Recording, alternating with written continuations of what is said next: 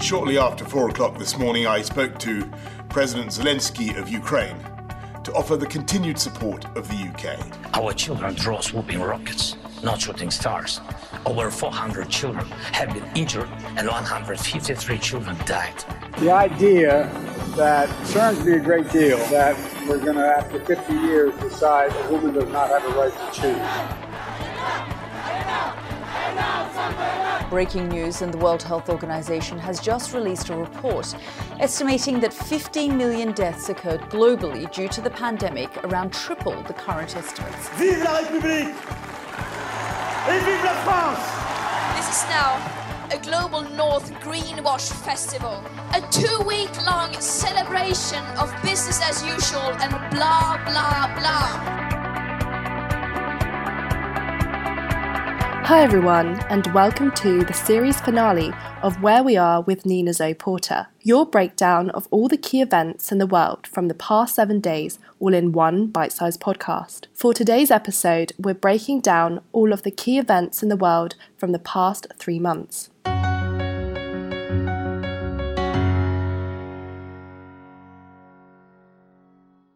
Мною принято решение о проведении специальной военной операции.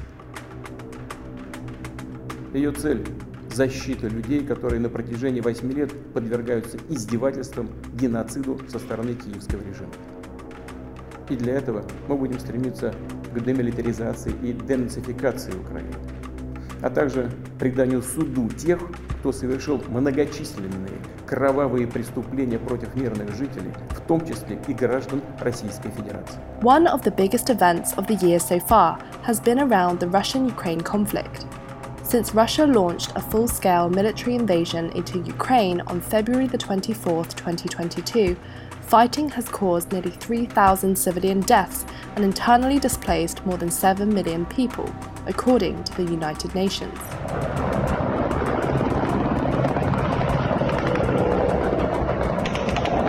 The conflict has forced another 5 million Ukrainians to flee to neighbouring countries, the majority of whom have arrived in Poland, a NATO country where the United States and other allies are helping to accommodate the influx of refugees. The Russian leader's initial aim was to overrun Ukraine and depose its government, ending for good its desire to join the Western Defensive Alliance, NATO. After a month of failures, he abandoned his bid to capture the capital Kiev and turned his ambitions to Ukraine's east and south. The current conflict has severely strained US-Russia relations and increased the risk of a wider European conflict. Tensions are likely to increase between Russia and neighbouring NATO member countries that would likely involve the United States due to alliance security commitments. Additionally, the conflict in Ukraine will have broader ramifications for future cooperation on critical issues like arms control, cybersecurity, nuclear non-proliferation, energy security, counter-terrorism, and political situations in Syria, Libya, and elsewhere. And next,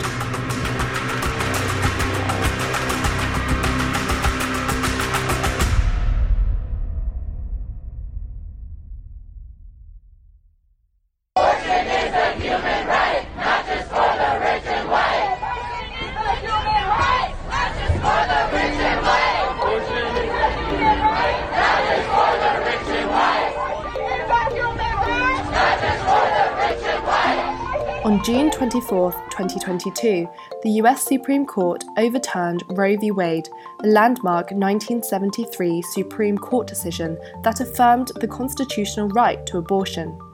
Over decades, research has demonstrated that abortion bans most severely impact people in marginalised groups who already struggle to access healthcare, including abortion. The draft opinion is a full-throated, unflinching repudiation of the 1973 decision, which guaranteed federal constitutional protections of abortion rights, and a subsequent 1992 decision, Planned Parenthood v. Casey, that largely maintained the right. But Mr. Alito, an Associate Justice of the Supreme Court of the United States and the author of the opinion that overturned the landmark Roe v. Wade case, wrote, "Roe was egregiously wrong from the start." So far, 13 states had passed trigger laws that come into effect upon Roe v. Wade being overturned. Others have left old laws on the books that banned abortion prior to 1973. They would now go back into force. Undoubtedly, this will have significant consequences for women's rights, education and health, soaring global outrage with many figureheads from across the world speaking up about it. However, this week, Supreme Court Justice Samuel Alito poked fun at the criticism that multiple foreign leaders gave of the court's June decision to overturn Roe v. Wade. Alito spoke at the Notre Dame Law School's Religious Liberty Summit in Rome last week, pointing to a narrowing of religious speech in the judicial decisions of other countries. I had a few second thoughts over the last few weeks since I had the honor this term of writing, I think, the only Supreme Court decision in the history of that institution that has been lambasted by a whole string of foreign leaders who felt perfectly fine commenting on American law.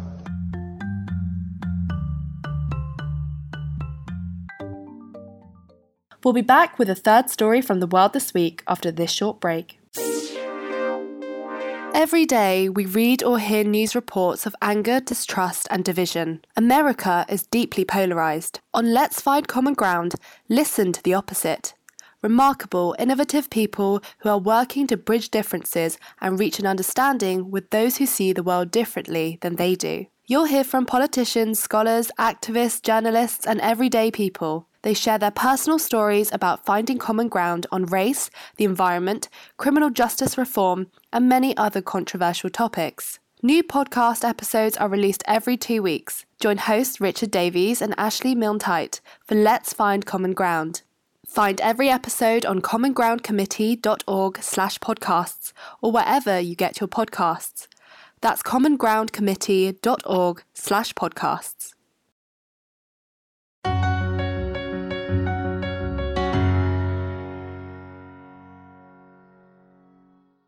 Good afternoon. Thank you. It is clearly now the will of the Parliamentary Conservative Party that there should be a new leader of that party and therefore a new Prime Minister. And I've agreed with Sir Graham Brady, the chairman of our backbench MPs, that the process of choosing that new leader should begin now.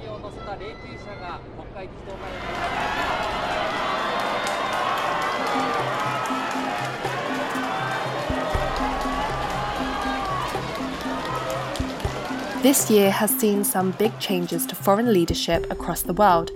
Two significant events to have happened recently involves the death of Japan's former Prime Minister Shinzo Abe and also the resignation of former UK Prime Minister Boris Johnson.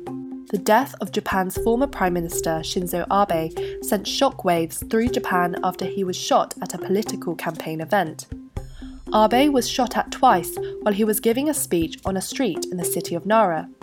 The suspected shooter told officers he had a grudge against a specific group he believed Abe was connected to, police said, adding that they were investigating why the former PM was targeted out of other people related to the group.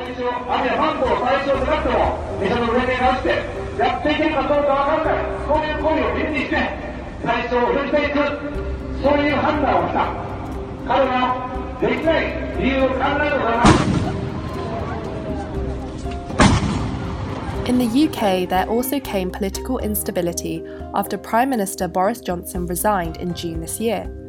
After weathering numerous storms that would have sunk others, Boris Johnson's time at Prime Minister came to a noble end, mired in scandal and having lost the support of nearly all his MPs.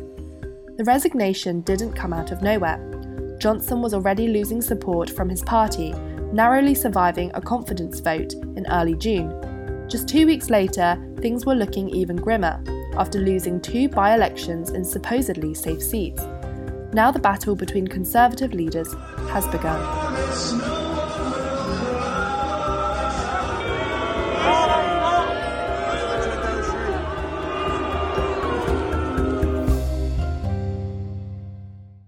So, you're all caught up. That's where we are in the world this week, and that's the final episode of Where We Are for Now. Be sure to subscribe today to find out more about when we return. Stay safe.